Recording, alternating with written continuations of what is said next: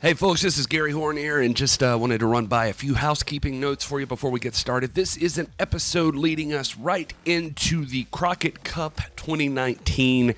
I wanted to put this addendum on there just to be perfectly honest with you folks. Had some people over, we hung out, we watched the thing, and just like All In, got a little tipsy during the process. Now, it is not detrimental to the actual show. I think if you listen to it, everything flows fine. It's not like a huge deal, but I just wanted to give you a heads up because I'm probably running a little slower, a little less sharp than I normally would have. And believe me, I have learned my lesson for sure this time. No more drinking before or during recording. I mean, if it was my real job especially, I wouldn't want that to happen. And really, it is kind of a job now because you guys are out there listening and counting on me to deliver quality content. And I love communicating with you. And if I want to keep that relationship healthy, I got to stop doing that. So I'm sure nobody was going to judge me harshly. You folks are always super, super nice. But I just wanted to jump on here and tell you what was going on there. Like, there's certain points I don't know. Maybe it's just me. I can hear it in my own voice. But it irritates me that I did that. And I just wanted to come up on here and apologize ahead of time and just say that if you can tell, then I'm really sorry. And like I said, maybe it's not noticeable, but anyway, this is my form of an apology and just trying to say that I want to be better for you guys, and thank you so much for listening. I really am grateful to have everybody on board. We've got some cool stuff coming up. Super excited about this next chapter in the NWA's history. I can't wait to just experience it all with you. Again, thanks so much for listening, and please enjoy the show on Crockett Cup 2019.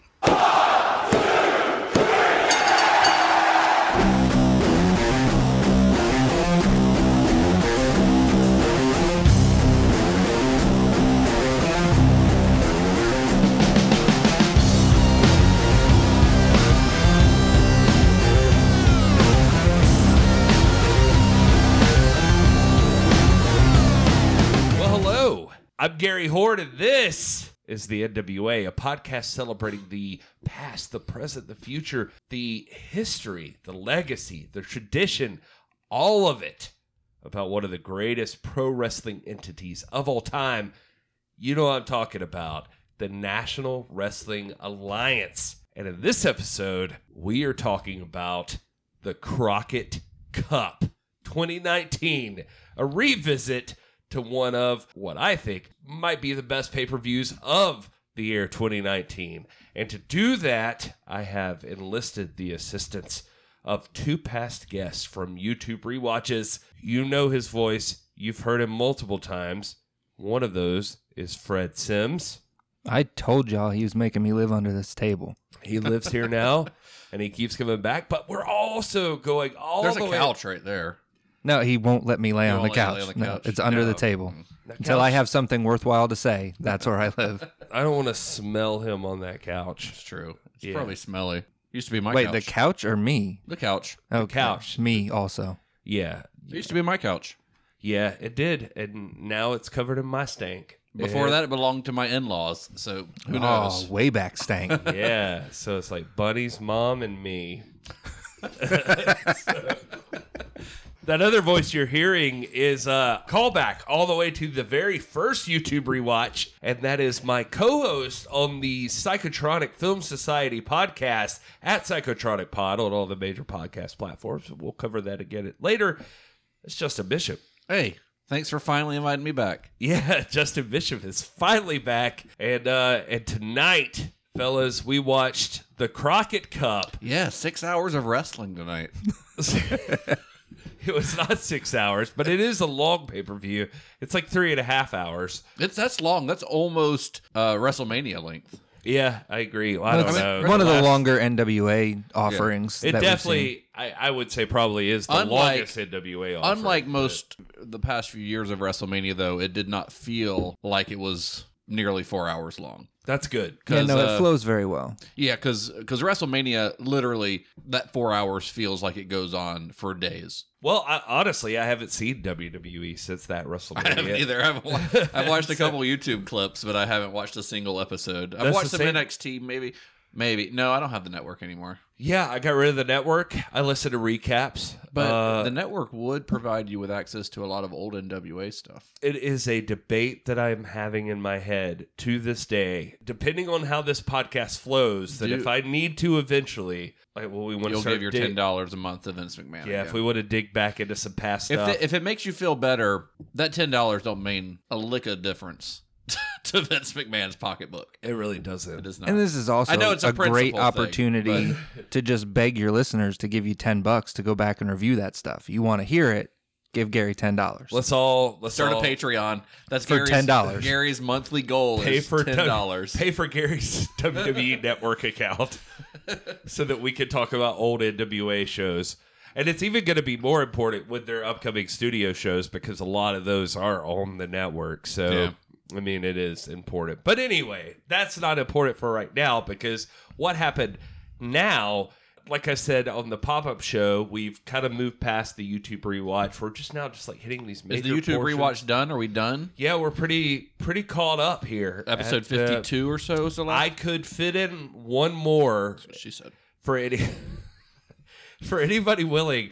I could fit in one more episode probably worth of content before we hit the actual new show that they're starting, with some introductions to some new people that are part of the NWA. Everything after the Crockett Cup is pretty set in stone to how things are, except for the national title picture. And they had a relationship with Ring of Honor at this time of the Crockett Cup it has dissolved. So, unfortunately, yeah, they are actually now signing talent exclusively to them. So this main event for this pay-per-view we watched is an anomaly now. It's weird. A thing spun out of this that, well, we'll talk about it afterwards. I think it'll be worth talking about at the end. But okay.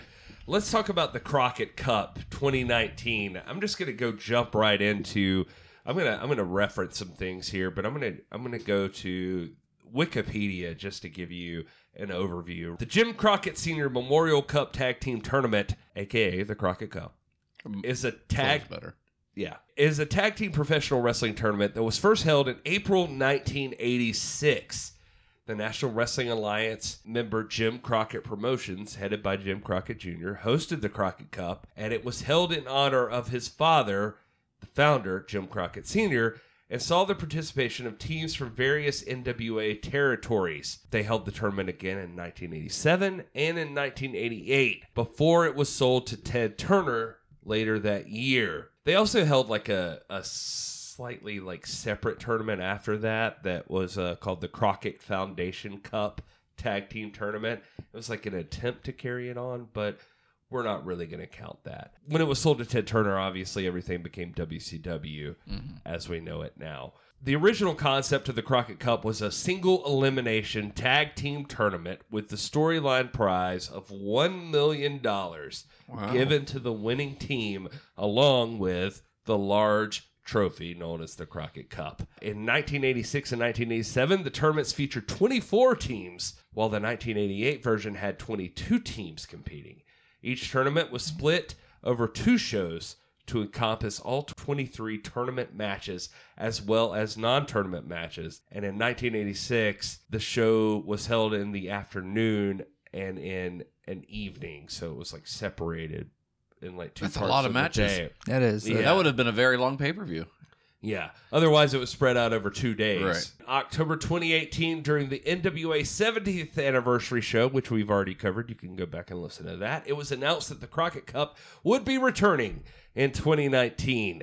It was later revealed that the event would take place in April 27th, 2019 at the Carrabba's Italian Grill. It was an awkward night for people trying to have dinner. At the Cabarrus Arena, Concord, North Carolina, the event would be co-produced by the NWA and Ring of Honor. The only other build-up you need is at the NWA New Year's Clash, the War Kings, Crimson and Jack Stane, defeated Caleb Conley and Jay Bradley to become the first team to qualify for the 2019 Crockett Cup. From January 24th to January 26th, Ring of Honor held a 12-team tag war tournament as part of their Road to G1 Supercard Tour of Texas. Villain Enterprises won the 3-day tournament by defeating the Kingdom in the first round, the Bouncers, and then the team of Kenny King and MVP in the second round, and Lifeblood in MVP? the finals. Yeah, MVP. Look at that. That like the MVP that I'm thinking of? Yeah, I think so. WWE MVP. Ballin'? Yeah. Ah. And they earned a spot at the Crockett Cup as well as a match for the Ring of Honor World Tag Team Championship. Wait, when was all this taking place? This was all during January of 2019. Okay. And then on February 8th, 2019, it was announced that Ring of Honor partner promotions Consejo Mundial de Lucha Libre, CMLL, out of Mexico, and New Japan Pro Wrestling would also be sending teams to the 2019 Crockett Cup. All right. And so that is the story of sort of how we got to where we are here. It's a tag team tournament. The NWA, like if you were following along on the NWA's YouTube channel, there are, I think I sent to you guys like 10 Pounds of Gold, episode number 48, all the way to episode number 52, kind of cover the build up to this event. The main build up that you're going to see actually is the idea of Marty Scurll versus Nick Aldis, who were very good friends. And if you watch the show, you'll see a lot of highlight packages of that same exact stuff. Nick Aldis wanted to enter the Crockett Cup. He asked Marty Scurll to be his partner. Marty Scurll decided, I'd rather fight you for the championship. So that kind of fell apart, and that built up them competing for the 10 Pounds of Gold also in this event. If anybody's interested in a little bit more history on that Crockett Cup, the winners previously included in 1986, it was won by the Road Warriors. In 1987, it was a group called the Superpowers, which was Nikita Koloff and Dusty Rhodes. Yeah. And in 1988, the event was won by Sting and Lex Luger. What were they called? They were just Sting and Lex Luger. And so They had lost all creativity by 1988. it was. I'm always a little disappointed when a tag team, even when it's two like individual guys coming together to make a tag team, don't have a cool tag team name. It's like just two guys. It's like it makes it feel like less of a team. Dude, Well, I mean, I used to get upset like back in the day when WWF was going on and Rock and Stone Cold would take on, I don't know, DX or somebody. And I'm like, obviously DX would be better than Rock and Stone Cold because Rock and Stone Cold don't know each other as well. Yeah, they're not a tag team. Yeah. Yeah. Shawn Michaels and Triple H, or even the New Age Outlaws, whoever you're talking about, they should be better at tag team wrestling than these other guys. So anyway, I just thought I'd establish that. That used to frustrate me is when I was coming up in my wrestling days, I would always be like, the tag team should be better than two random single wrestlers. Yeah, but those two random single wrestlers being The Rock and Stone Cold. Yeah, okay. That's a, It's a little bit more credibility. that is a bit of an Or The anomaly. Rock and Mick Foley, who did have a name. Yeah. Anyway, this is not a WWE podcast. So Yet. let's get back on track, Gary. Come on. We'll come back when they buy us out, like they will everyone. Anyway, so You're going to be on the network doing an NWA podcast and still have to pay $10 a month. I know. This was the NWA. all right. So anyway, we're going to talk about the 2019 Crockett Cup. So literally almost to the year, like a little bit more, but 20 years later, the Crockett Cup was a thing. Fred, you heard me talk 30. about. Oh, it is 30. Yeah. You're right. I said 31, actually, but yes. Yeah, like 31 years later, they Billy Corgan's new NWA decides to bring back the Crockett Cup. And it was because people still remembered the Crockett Cup. It was a popular thing in its time. The time It only happened 3 times previously? But yeah, it only happened 3 times. Fred, you know probably from the NWA 70 thing. I've mentioned 2 things that I really love in wrestling. One is tag teams. One is tournaments. So super stoked for the Crockett Cup. I'm all for it. We talked about already the War Kings, and they announced the Rock and Roll Express were coming back for the Crockett Cup, who were in the, I think, the original Crockett Cup. And they did a nice video package for Josephus saying that he was returning to the NWA after his loss to David Arquette and Tim Storm, where his head was shaved and his beard was shaved.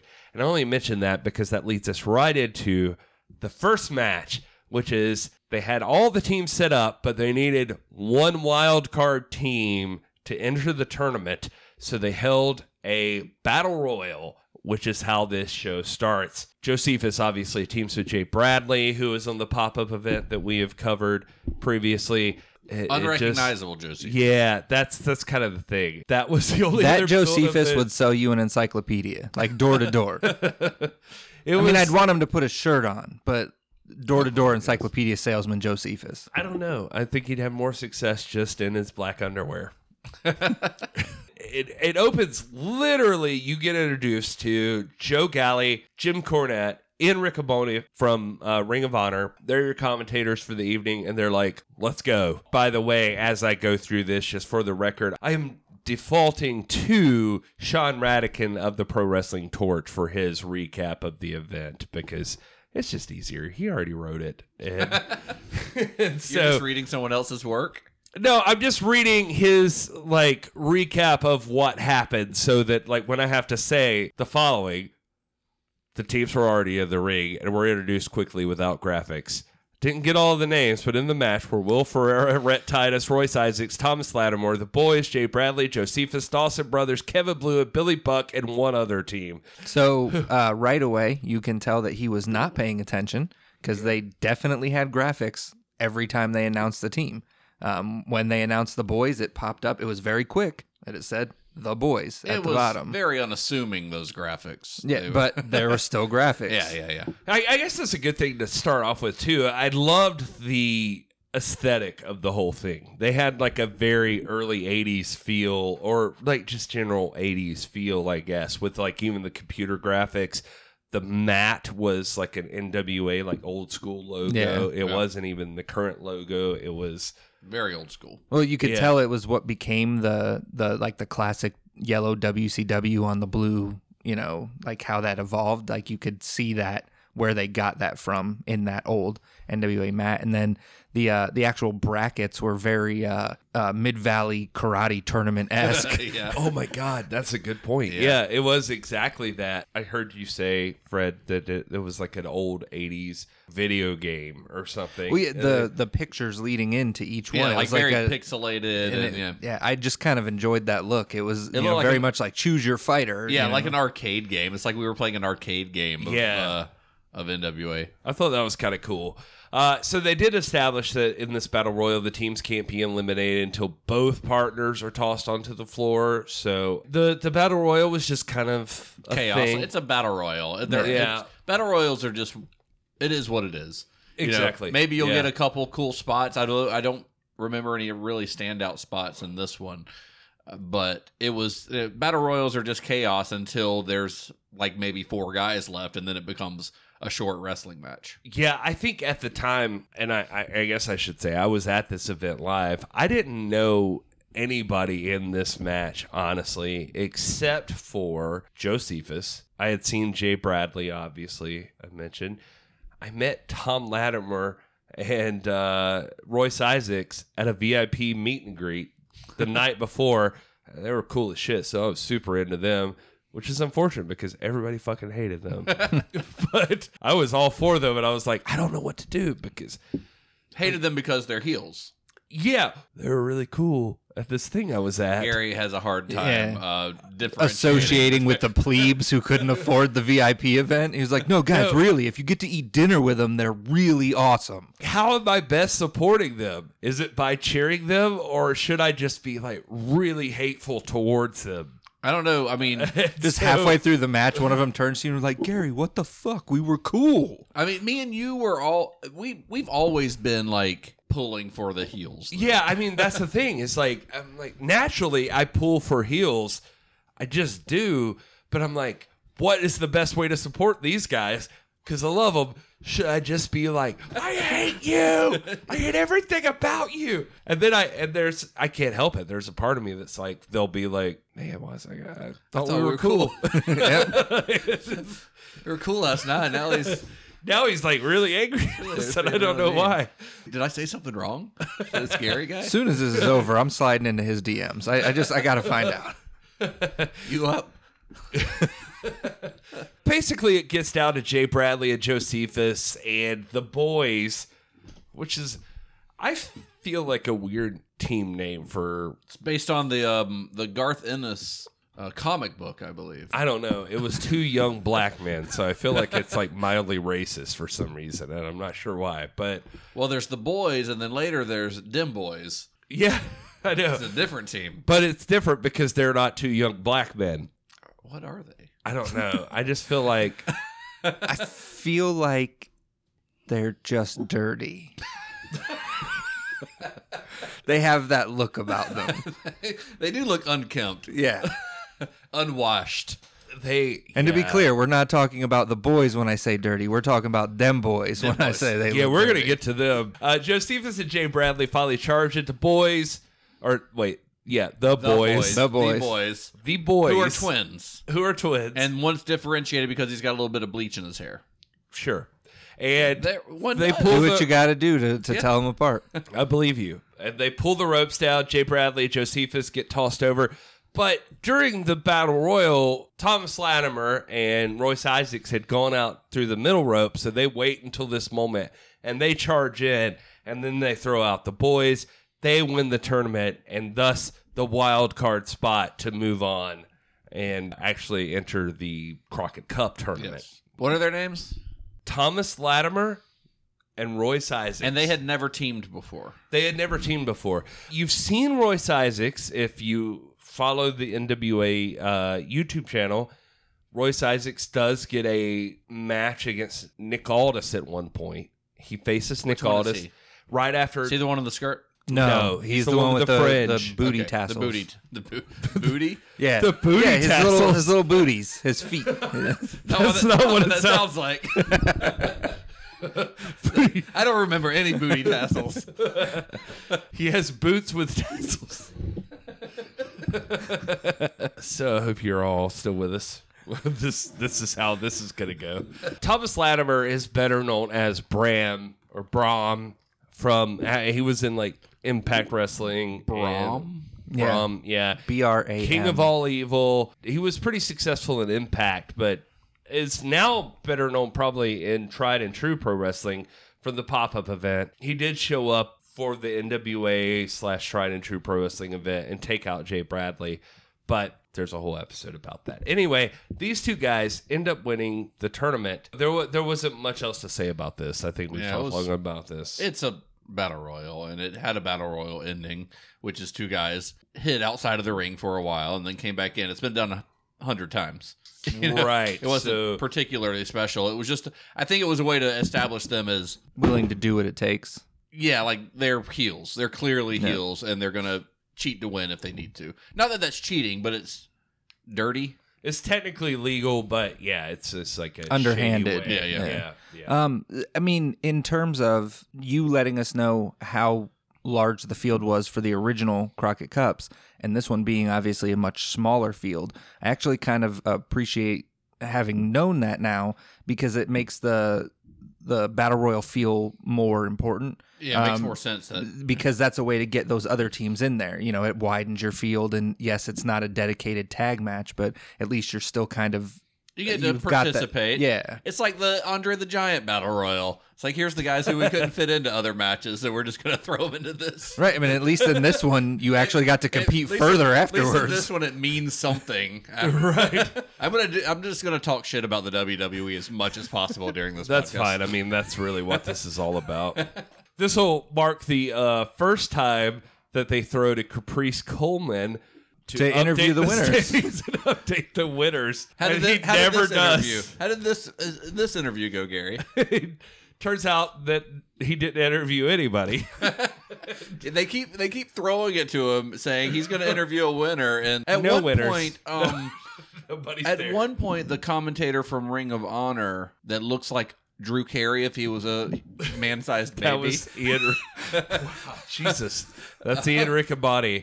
He seems like a really cool guy. He's a great commentator, and he's got a great voice. It doesn't match his face to me. I know he seems like a really white guy who also often references things like Meek Mill. Meek Mill. Does he? And Jim Cornette calls him out on it. He's like, if you keep doing that, I'm going to quote the Eagles. And then followed that up by saying, you missed the stop sign and it took a left turn to... it's super weird. He was not appreciating the hip-hop references from Ian Riccaboni. But he, at one point, they're throwing it off to, what's his name, Caprice? Yeah, Caprice Coleman. Saying, we're going to try to get him to interview somebody, and he just makes this face like, I don't know if it's going to happen. Like, they had no idea if the wrestlers... It's like somebody didn't send the memo to the wrestlers that they were supposed to stop for an interview. And and this is the point where he realizes, we forgot to tell the wrestlers. It really is. Caprice is just kind of standing up there like, well, here's what it looks like now. I've touched it twice. There's fingerprints on it. Also, we're going to put names on the board. This is the Crockett Cup. That video screen's got your tournament. But yeah, that is a running theme throughout this pay-per-view. They go to a video package featuring Flip Gordon where he talks about him being in the same venue a year earlier and jacking up his leg really bad and having to not being able to finish Did a they match. say exactly what the injury was? I know it was his knee, but... I don't think they ever say exactly what it was, but he messed up his knee, and that will come into play later. I think they capitalize on it. But basically, I mean, that was a legit thing. He really did hurt his leg. Right. But anyway. They play it into the story very well. Yeah. So the very next match is Flip Gordon and Bandito versus Guerrero Maya Jr. and Stuka Jr. Apparently in Mexico, they're known as Los Bombardieros. Los Bombardieros. Can you translate that? Nope. The bombs? I don't know. What is that? That's mean? right. I don't know. Use Google Translate. This match went 13 minutes. Bandito ended up tossing Stuka to Flip for a big F5 for the win. I thought this match was pretty great. It's one of my favorite matches of the whole night, honestly. Yeah, it was a great way to start a show off. Super high energy. Yeah. And I'd never seen any of these guys. They are all amazing. The luchadors are all incredible. And they're older guys, I think, the luchadors, compared to like Flip, who's pretty young. Yeah, Flip is a young guy. Bandito is a young guy. Yeah, I mean the other two luchadors. Stuka Maya Jr. and Guerrero Maya Jr. They talk about them like they've been around for a while. They've been around for a long time. Flip has appeared in the NWA previously because he did, I think this will go back to YouTube Rewatch number 7 with Maddie. He got thrown in as an opponent for Nick Aldis for the 10 pounds of gold before Cody Rhodes. That's what this match was like, super high energy, and there's a lot of like, I don't know. One thing about this whole tournament that was really cool to me, and it started kind of with this match, is that you get to see so many different wrestling styles, because Lucha Libre, you see those guys in American wrestling, and you've got the really famous ones that like Ray and like the guys who were coming through WCW back in the 90s. Right. But you don't see a lot of that, especially now. And they have a very specific style of wrestling that is very not just in like it's high flying and things like that, because these guys aren't like super high flyers. It's more acrobatic. It's more acrobatic. But you get to see that, but also throughout this whole tournament, you get to see Japanese style of wrestling as well later on in another match, and you get to see, honestly, in the main event, like a very British style of wrestling. At least it started that way. Correct. It's really cool to me to see all those different styles and see them mash up against other styles, because Flip is a much different style of wrestler. Yeah, he's very airborne kind of, but yeah, it's definitely a thing I hope they continue with. If nothing else, this event specifically, it feels more important that there are 4 or 5 different groups sending teams into this tournament to actually compete to try to win it. It makes it feel special that they all want their people to win. I feel really bad because this is like the 3rd time I've seen Bandito, and I keep forgetting who he is until I see him. Yeah. Like when they announce him. So when they originally announced the match as Flip Gordon and Bandito versus Stuka and Guerrero Maya, I assumed that the legendary luchadors would be winning that to move on and go to the next match. And then I saw them come out and I was like, oh shit, Bandito, I know who that is, but I literally keep forgetting who he is. So I feel really bad because he's amazing. He's really good in the ring. You know, I think they were a really good tag team together, and they were one of a couple, you know, that had never tagged before. They just kind of threw them together, and I think they even mentioned during that they've actually gone head to head a few times. Yeah, they did. They mentioned that Flip and Bandito had fought previously. You know, it's just one of those, you know, strange bedfellow situations that kind of worked out in the end. But, you know, I agree with both of you guys. It was super high paced. I think this is, granted, it wasn't the opening match, but really it kind of was. You know, the Battle Royal is, like we had talked about on the pop-up show, that first match, you know, with the two tried and true guys would have been more like your pre-show. The Battle Royal would have been pre-show. This would have been your opening show in a ideal sense, and it's exactly what you want to get the crowd into everything. Bandito is something special. I think he especially, and then maybe even Flip, are going to be those guys that when their contracts come up, you're going to see a big time bidding war, promotions. especially in the place we are in wrestling now. Those guys are going to be, people are going to try to get them. My favorite part of the match, for what it's worth, Stuka up on the top rope, looking like he's going to do that, like The torpedo thing. But he doesn't do it into the ring. He does it out of the ring. Yeah, that was actually a really cool. He later did it in the ring, which was really fun. He did, but when he's just standing on the top ropes and you're expecting him to jump into the ring onto Flip, and he jumps out of the ring onto Bandito.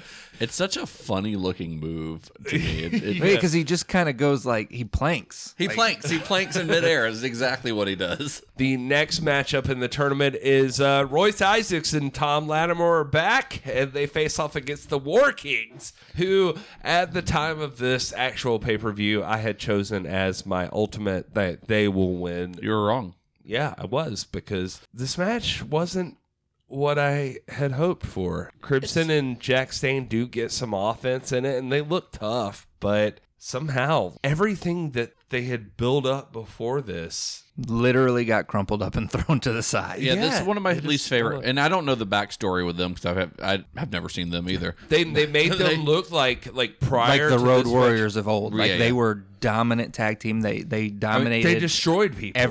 Everywhere that you had seen them previous leading into this, including their match to get into it, they were just kicking the shit out of people. They were. And especially with Animal coming out, they had this like level of... He was like their manager. Yeah. And so they had this level of legitimacy to them even more so. Right. And it just... I Well, mean, I think I we noticed- got done watching this, and I believe I said, what the hell? Like, as I saw the finish to Yeah. this. It's just like 5 or 6 minutes long. Yeah, I think it went 8 minutes total. Royce and Latimer win. That's it. I mean, they did a little cheating throughout the match. I think Royce ended up feet on the ropes. Yeah, for this Pinning him. finish, it was Royce Isaacs with the feet on the ropes. It's kind of a bummer, honestly, because the War Kings were built up as a dominant team.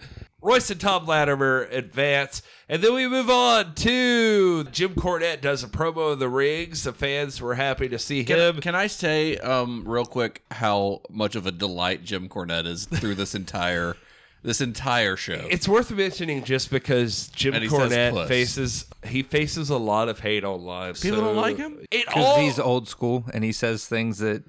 So is JR, and people love JR. He talks shit, but JR works for like AEW, so JR follows a script and says he toes the company line. and Jim Cornette regularly trashes AEW.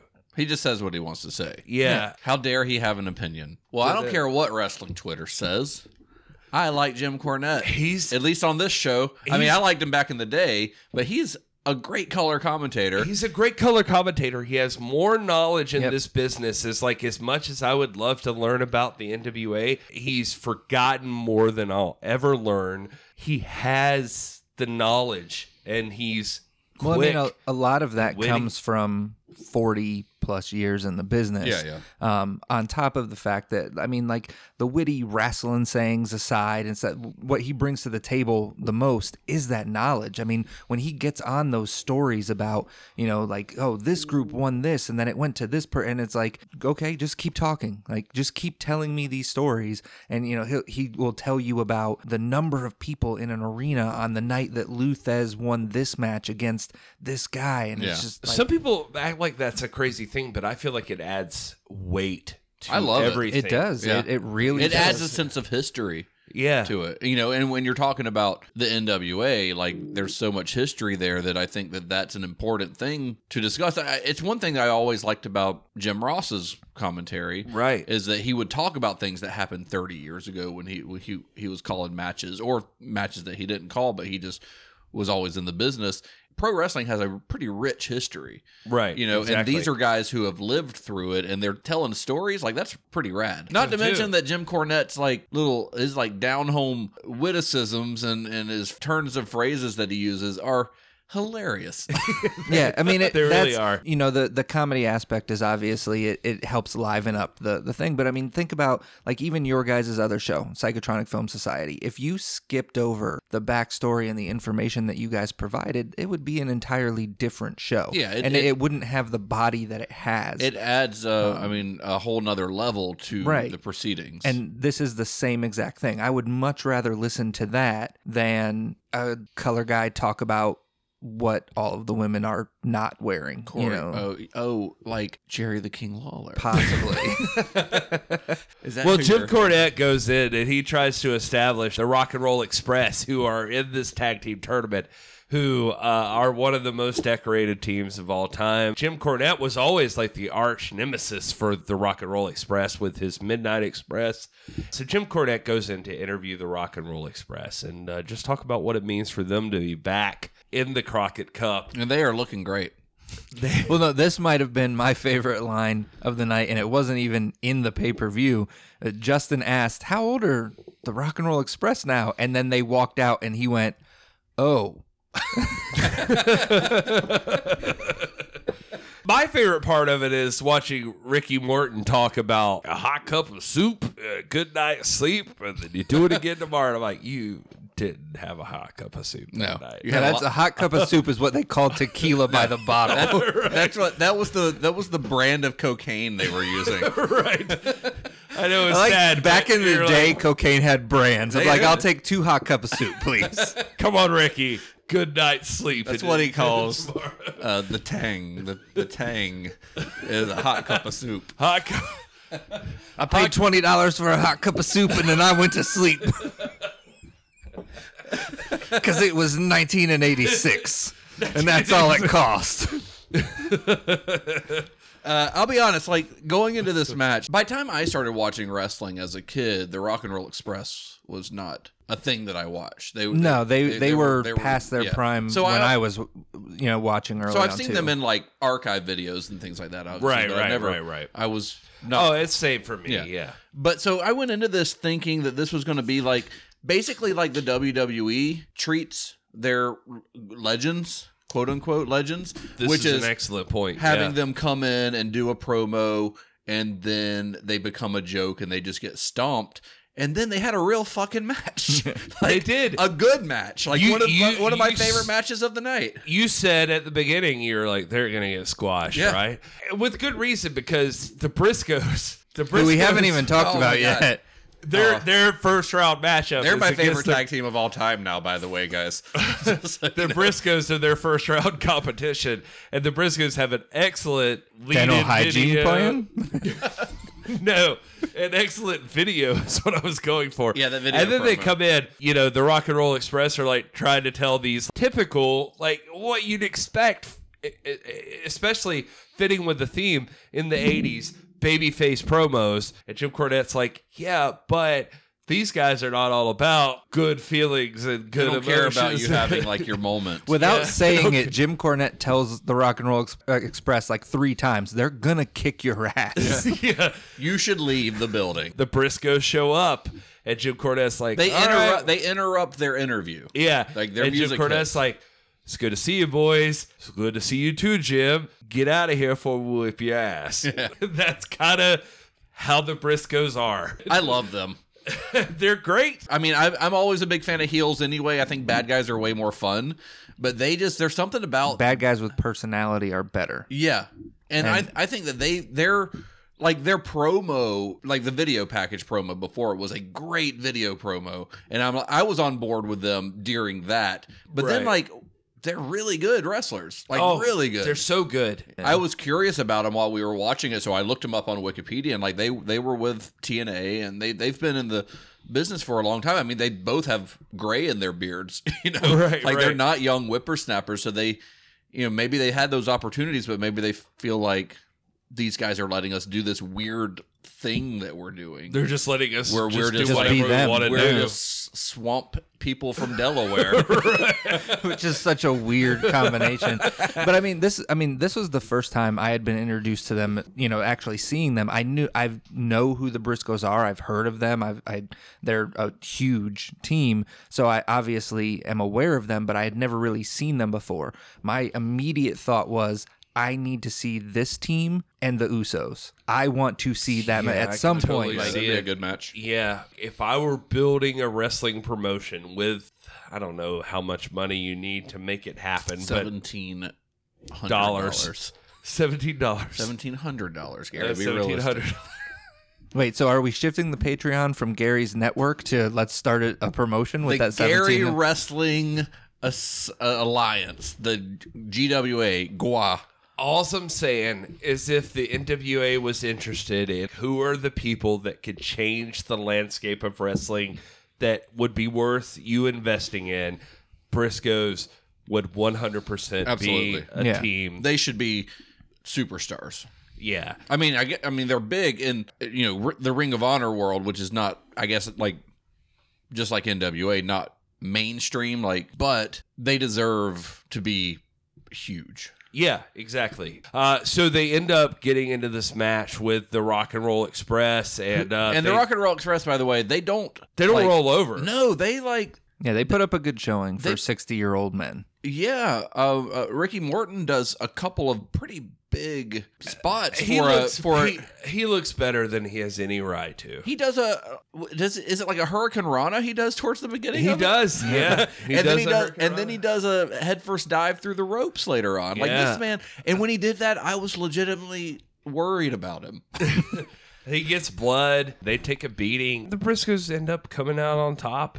Sean Radican for PW Torch said, this was a lot of fun. They went full speed from start to finish, and although the Rock and Roll Express weren't always smooth, they showed they could still pull off a good match. Yeah, there were a couple moments where I would see one of them throw a punch that was very clearly not connecting, like it was 6 inches off.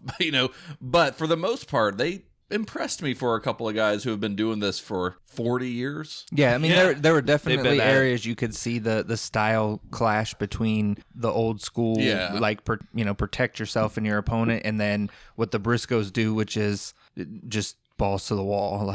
So the next matchup was Villain Enterprises, Brody King and PCO versus Satoshi Kojima and Yuji Nagata. Both of whom are from New Japan, is that right? Yeah, New Japan. Nagata is a former NWA World Heavyweight Champion. Like, he has held that at one point. The 10 pounds of gold. The 10 pounds of gold. Kojima is, I think they said the IWGP champion, multiple times. Yep. He's been in that G1 tournament God, I wish I could remember the years. I should have wrote that down. But he was in it for, several years.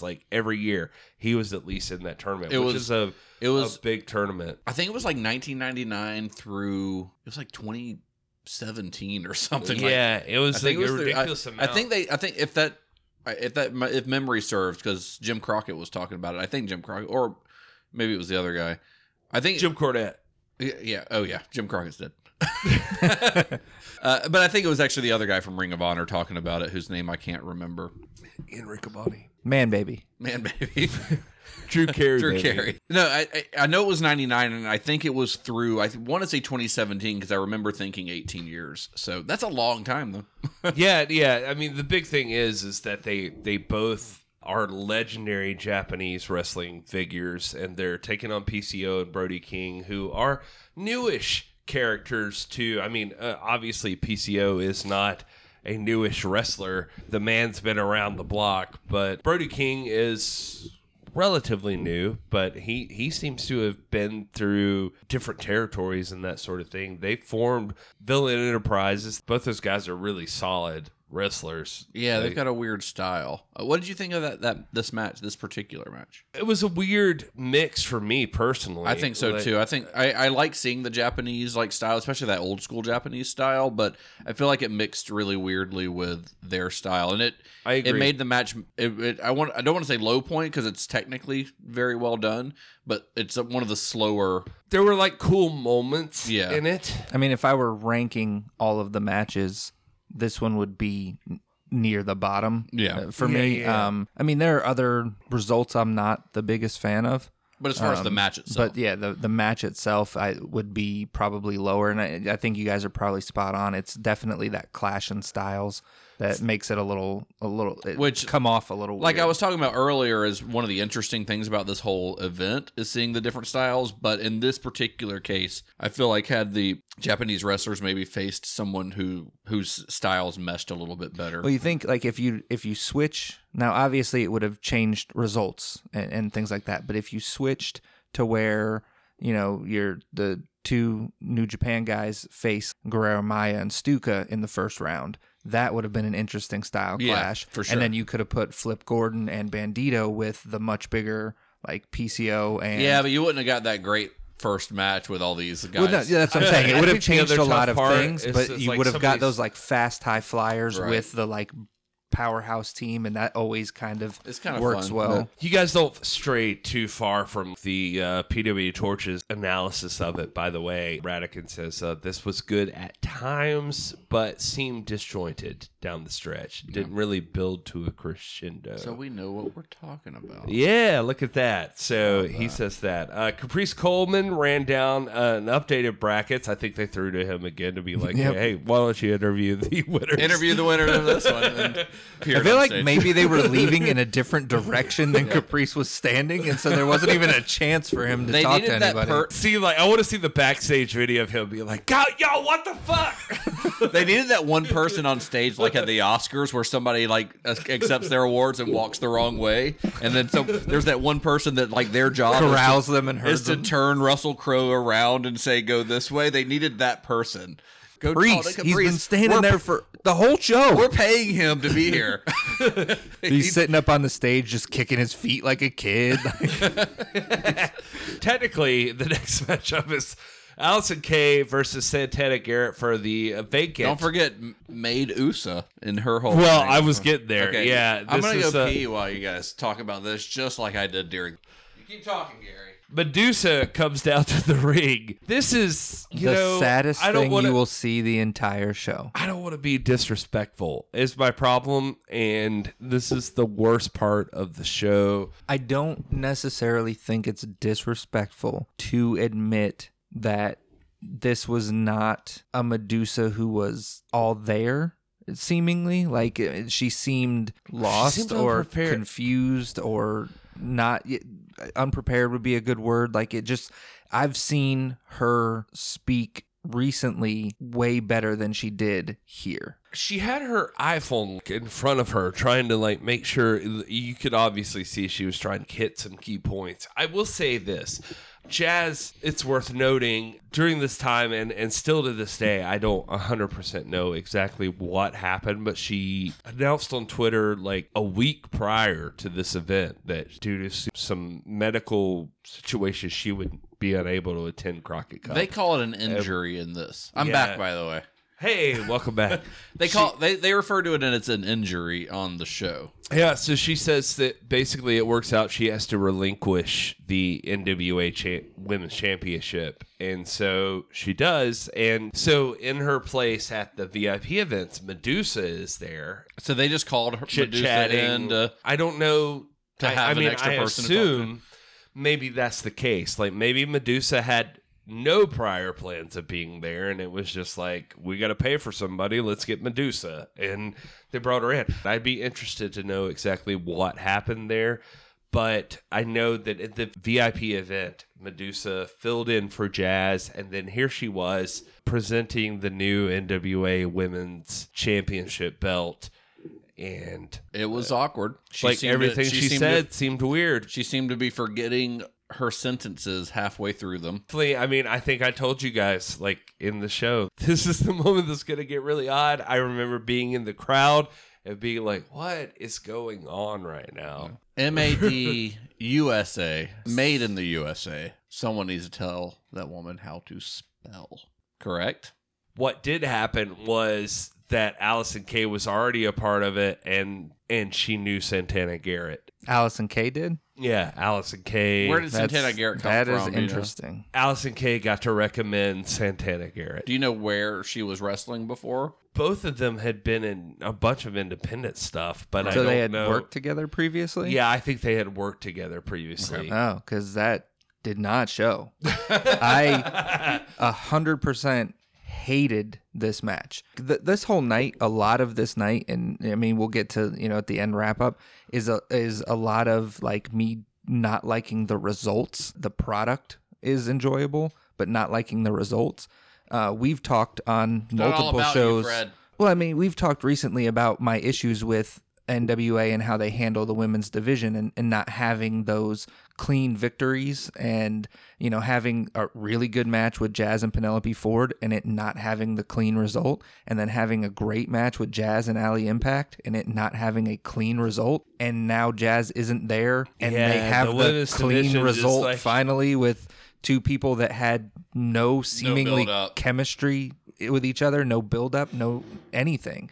And it just bothered me that, I don't know, it was like, okay, now you guys are getting on track and you had two great matches. I would have preferred to see, even if we left Allison Kay out of it for the time, I know she was already scheduled, but bring in like a Penelope Ford or an Allie Impact back in who had already shown that they, are providing quality product. I don't know. I didn't like this one at all. I could see that. Allison Kay comes out on top in this one. This match, I don't think I hated it as much as Fred, but I was just kind of like, whatever.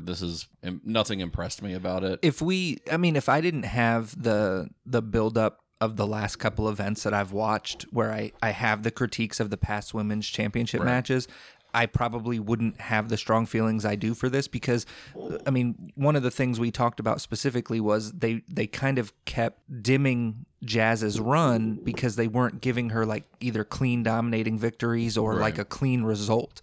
And in this, they finally have a women's match for the title and they let Allison Kay win 1, 2, 3 with no, none of the same issues they were having. And it just seemed, I don't know, like you have that quick exit by Jazz, and this almost seems like a slap in the face to, someone who she's been very outspoken about.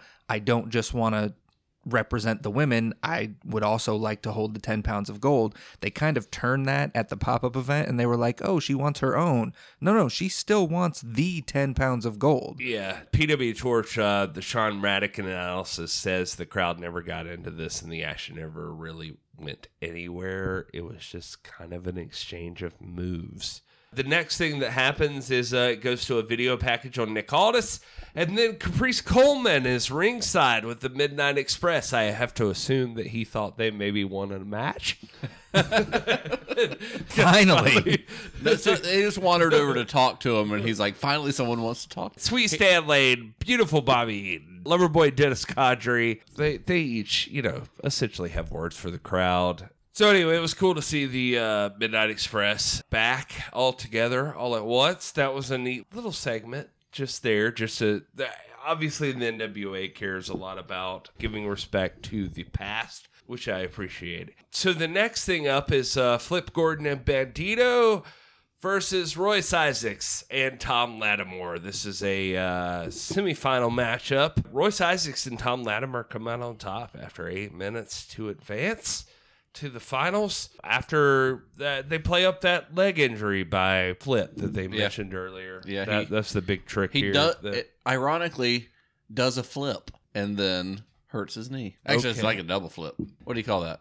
450. Sure. It's a fun match, but I liked their previous match better. I honestly am a little bored with Isaacs and Latimer. Like, I don't think they're like bad, but they don't impress me as much as some of the other teams in the tournament. Well, it's a little weird because they're trying to establish these guys, and they are not a team. So I get the criticism. I don't know if they're trying to give a little bit of an excuse for Isaacson Latimer winning here, because there is the moment where they just pause in the middle of the ring and start doing the floss. Yeah, they went to go do like a double dive out, and Flip stops them and says, "First we got to dance." Yeah, and and that's they just start completely out dancing. of character from what we've seen from that team. Now, granted, it's been a match, but it just seemed weird in that placement. And I mean, this was another one where, we've seen the shady tactic in the Battle Royal. We saw them cheat to win their first match, and now in this one as well, even though Flip does have that knee injury, this time it's Latimer who grabs the tights in the roll-up. I mean, I'll give them credit. They had established that leg injury previously in the show, so it makes a lot of sense. I think at this point, Justin, you were hoping for Flip and Bandito versus the Briscoes, but now Tom and Royce have advanced to the finals of the tournament. I still say my finals would have been better. There, I said it. They should have hired me to book this thing. Maybe. So the next matchup is the Briscoes versus PCO and Brody King. This is the semifinal. This match just ends up in a pure brawl. They get out of hand. They end up starting to bring in chairs, and It's a crazy match. yeah, And a fun match. it's a lot of fun. You appreciate the Briscoes. You appreciate PCO and Brody King. They bring in a lot of stuff. They end up getting those chairs, and they're slapping the apron. They get in, and PCO's arm's already been kind of jacked up. Hey, did you notice when the commentators said that he was not human? Did you notice that part? Wait, are you telling me PCO is not He's human? not human. They mentioned it during the show. I think I might have missed that. Which time specifically? 1,000 times they said PCO's not human. I need Turns to know. out Gary decided to play a game where he took a shot every time they said that PCO is not human. Yeah, and that's That why sounds I'm about the way right. I am. But so PCO ends up with an arm injury, but They do a cannonball onto his arm with a chair on it. yeah, but right before that, the ending of the match is that Brody King ends up hitting one of the Briscoes with a chair, and the other retaliates by hitting Brody King with the chair, and the referee happens to only see Yeah. Brody King swinging the chair, and It's bullshit. It's a bullshit or only ending. sees the Briscoe hitting the chair and calls the disqualification against the Briscoes. They get disqualified, and they freak the fuck out. They decided to fuck shit up. yeah. And I don't blame them. It was a shitty call on the part of the ref. They start just wrecking everything. Snot rockets on the ring apron. They end up setting PCO's already injured arm, wrapping it in a chair, then piling other chairs on top of that chair. One of them does a moonsault or something onto It's like a flipping cannonball. onto his arm and just wrecking that arm. This was a good match. I liked how crazy they got, and I liked that.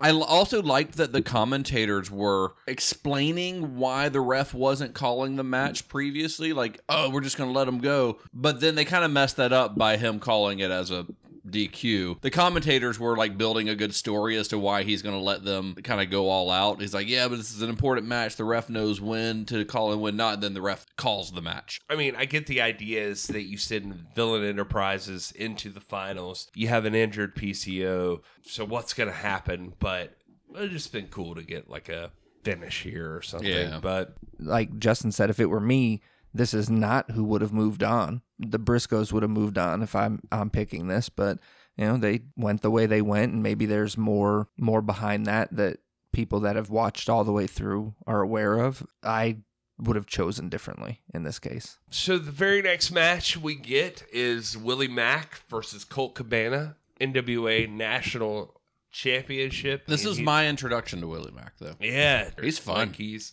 He's a blast. I've said it multiple times. I'll say it again. He had that little introduction video. If he talks about, you look at me and you think I'm going to come in like a dump truck, and then I do my thing. And he does not move like a man the size that he is. It's Which is pretty something amazing. that the commentators frequently comment on. Yeah. Probably they fat shame him a little bit. You don't expect They literally- Willie Mack to move like No, Guerrero you- Maya Jr. No, Like, you definitely don't. But then, also the commentators are like, his cardiovascular health is. It's like, Are you saying that he's too fat and he's going to have a heart attack in the middle of the ring? Is that's what you're saying right now? But he does. Like, it is surprising to see him move as swiftly as he does. He's really quick and athletic. And this is a decent match. Fred, you have had an issue previously with Colt Cabana being... having a lack of seriousness in terms of what he's presenting, and I felt like he doesn't take what he's doing as serious as he should. Go one way or the other. If you're going to be the comedy guy, be the comedy guy all the time.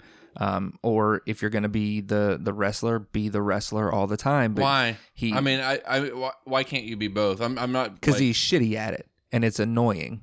And he's not doing enough of either one thing to be good at those things. Okay. I mean, I've got no opinion on it because I don't have anything invested in it. I'm just saying, like, have been plenty of wrestlers who are both funny and talented. Right. And they are good at both. Right. He's, in my opinion, not. You don't think he's a good wrestler? I think he's a pretty good wrestler. I don't. I mean, I think he's fine, but if he focused more on that, I think he could be better. And then once he was at that level where he was giving that every time, if he wanted to focus on the more entertaining and jokey side and then get better at that. But even that just comes off as annoying. I mean, I don't know. There's just something about him that rubs me the wrong way. Like I've never really liked him. I got no problem with him from what I've seen. I've only seen a few matches of his, but he was not like joking around or anything during this match. No, and this was, I mean, they mentioned it, and this was a definite departure from the previous time you see him for, this podcast and that kind of thing, where he definitely seemed to be taking this more seriously. He still does some things, and then like even afterwards when he has the interaction that he does after the match, he's doing some of those things that it's like, okay, this guy's doing a promo to build this division, to build what's going to come next, and you're just being a dick about it. Like what Fred's talking about is that it ends up that Colt Cabana wins the match against Willie Mack with which is a fucking travesty, by the way. It's a good match though. Yeah, it's a pretty solid match, but they do try to play up this idea that Colt Cabana has started taking things seriously, because it is a common criticism amongst some wrestling fans that Colt Cabana never seems to take anything seriously, and then that's part of the deal. You act like you're trying to win matches. So I don't dismiss what Fred's saying in that part of it. Colt Cabana does seem serious, or more serious, during this match, but he ends up getting the pinfall, wins the national championship. There's a lot of ways to go on why that ended up happening. I think that it has something to do with Willie Mack's deal with Impact Wrestling, why he ended up having to drop the title here. So I don't know that it was always the idea that Colt would win, but here we are. So at the end of this, we see James Storm enter the ring, and he establishes that essentially, I think the NWA is working against me. I'm going to work my way back into the NWA. And my first step towards that is going to be taking the national championship from you, Colt. I think to what Fred's saying is that even though this seems like a straightforward enough program, Colt still has these like facial expressions. It's little mannerisms that he does in reaction to, and it's not a reaction that you would have. I mean, you just won this belt. You're either going to be fiercely defending it, or you're going to be scared of this guy, but you're not going to be, it just, there's nothing genuine in how he's responding to James Storm. And that's the kind of thing that irritates me about him. Okay. You can be buddies with James Storm, but he's here to tell you, like, hey, happy you won. I'm here to beat you up and take we'll see later what happens when best friends have a belt on the line. It's not those mannerisms, like it's real. But again, I mean, and I've said it before when I talk about it, that's just my opinion on him. If other people enjoy him and don't have that same opinion, like that's cool. Like I can understand that. I don't have to like everyone that everyone else does, and people don't have to dislike somebody just because I don't connect with them in that way. Right. If there was that thing with Impact, and that's why they had to get the belt off Willie Mack in this case, I mean, I can understand that. But as a fan and someone who has over the past couple of shows talked about how much I really enjoy watching him wrestle. That was super disappointing. I was not thrilled to see him lose this match. I think this was another situation where at the end of it, I was like, what the fuck? And Gary was like, yeah, I knew you weren't going to like that. Yeah, so then we move on, and it's time for the finals of the Crockett Cup. Crockett Cup of the NWA Tag Team Championship belts are brought down to ringside. Billy Corgan and Joe Koff from Ring of Honor. Amy Rose, she's at ringside, and they bring the Crockett Cup down and the NWA Tag Team titles. They present all of it with the Crockett family. There they are, and it's time for the matchup. Thomas Latimer, Royce Isaacs versus PCO and Brody King. Everybody ends up in the ring. PCO, Brody look more beat up than the rest of everyone. Oh, I'm sorry. Right before all of this, Caprice Coleman interviews Nikita Koloff in the ring, and also ends up talking to Magnum TA. I think he was just fanboy, like he was like kind of giddy to talk to these guys. Which is actually kind of cool to see. Yeah. You know?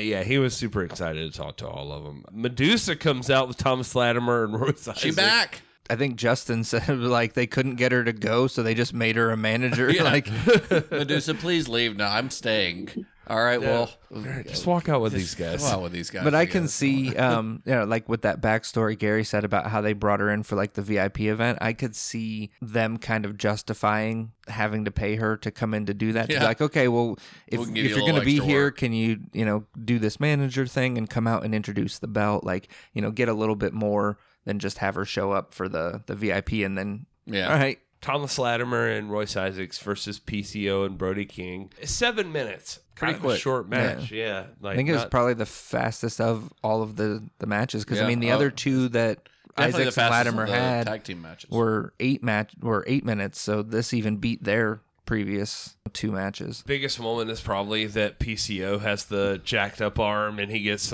Brody King to fix his arm. Yeah, by, he relocated his shoulder.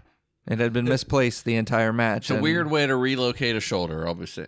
Right. PCO wins it with a moonsault. There's Again, for a guy his size. I mean, there's a couple of bigger guys on here that do some impressive stuff. Nikita Koloff and Magnum PA congratulate Brody King and PCO. And then we end up Magnum PA? Yeah. Magnum TA. You were Not- confusing with Magnum PI. Yeah, not Magnum TA and not Magnum PI. No, Magnum PA. Magnum PA. Yeah. TA. Magnum PA. TA. That's not what you said. Terry Allen is his name. Anyway, it's been a long night. Here we go. Legendary NWA referee Tommy Young with the pre-match instructions. Tommy Young has apparently been a referee for many NWA championship matches, so it was kind of cool that they at least appreciate the referee. So they decide that Brian Hebner is going to be the referee in the ring and Tommy Young will be outside. He's kind of cool. Like he tries to do the checkup on everybody and it's like, and remember, you're not fighting, you're wrestling for this match. They did not listen. No, they didn't. So he tries to get him to like shake hands. Skrull finally offers a fist bump, and Hebner holds that title belt up. What I did appreciate is that like he holds that title belt up and people cheer. I think that's kind of special. That's not a thing that happens for like other world titles. Anyway, so here you go. Nick Aldis versus Marty Skrull. I think it's a great match. Yeah, I think thought it's they had a really, really good match. The There's a British lot of style great- wrestling that you're talking about, the world of sport, British wrestling, Jim Cornette refers to it as like, oh, the kids now call it chain wrestling. Like, that's kind of cool. Marty Skrull pulls I think I referred to it like as an Eddie Guerrero type move. Like, he pretends like Camille trips him at one point. And Yeah, the to get referee- her removed from ringside. Yeah, so Camille. And that other ref was sitting right by her. So To his credit, that's Tommy Young, and I think that he tries to say like, I didn't see anything, but when Then he abides by what Hebner laid down, so he tells her she's got to I go. think so. when Aldis is arguing with him, he's like, that's the way it is. there's a lot of really good storytelling in this match, I think. It starts off with that much more technical chain style wrestling, but it escalates throughout the match until it gets like really intense and it's all out. It's not quite an all out brawl. No, but it's very gritty. Yeah. Like, it's two guys that are hashing out some feelings, and like you can tell, I mean, they do that build up story, and there's times where Nick Aldis is, backstage rooting for Marty Scurll in certain situations. He wants him to be Ring of Honor champion. And he says that, it'll be good for business. He figures if he wins that belt, he's not going to challenge for the 10 pounds of gold. They can be a tag team, go into the Crockett Cup and win it. And, that's what he's looking at. And then there's Scurll, who, feels like, okay, well, you've done all these things for me. You've taught me all of this. You've taken me to this level. I'm going to show you exactly what level I'm at now. And for me, that includes holding that belt that you have.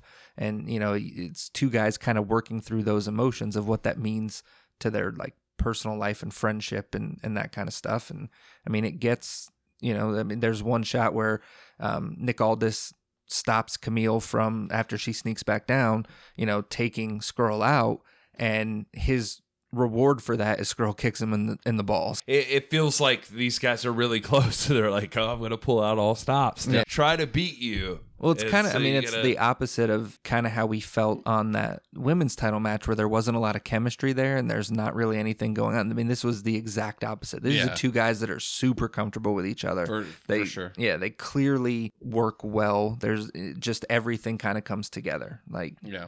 I mean, this is the kind of wrestling match that like you remember, because it's not just a bunch of big spots. I mean, there are a couple big spots, but it's a lot of just like really solid storytelling in the ring, which you don't get a lot in wrestling anymore. At least, I mean, there aren't a lot of wrestlers who can do that. I agree. And there are guys who can take a big bump or do something crazy that you're going to remember, but that's not the same as like continuing the story through the match itself. Yeah, and we've talked about that before, when discussing certain things and some of the shows, that the matches that end up seeming like spot fests, that's today's wrestling. Right.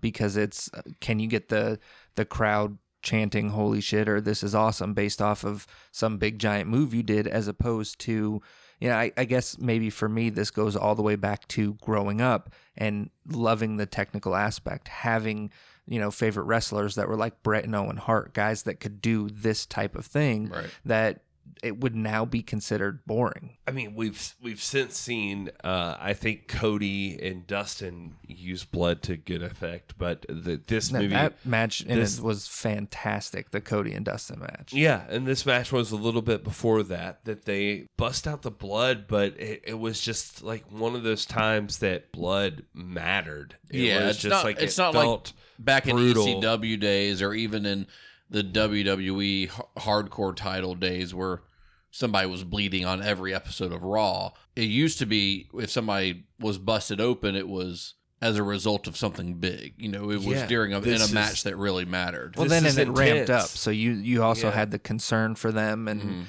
what's going to happen? Are they going to stop this? Is there going to be a situation where he's not able to continue? It added more gravity to the situation, because you get to that point, like let's say they have to stop the match because Nick Aldis can't continue.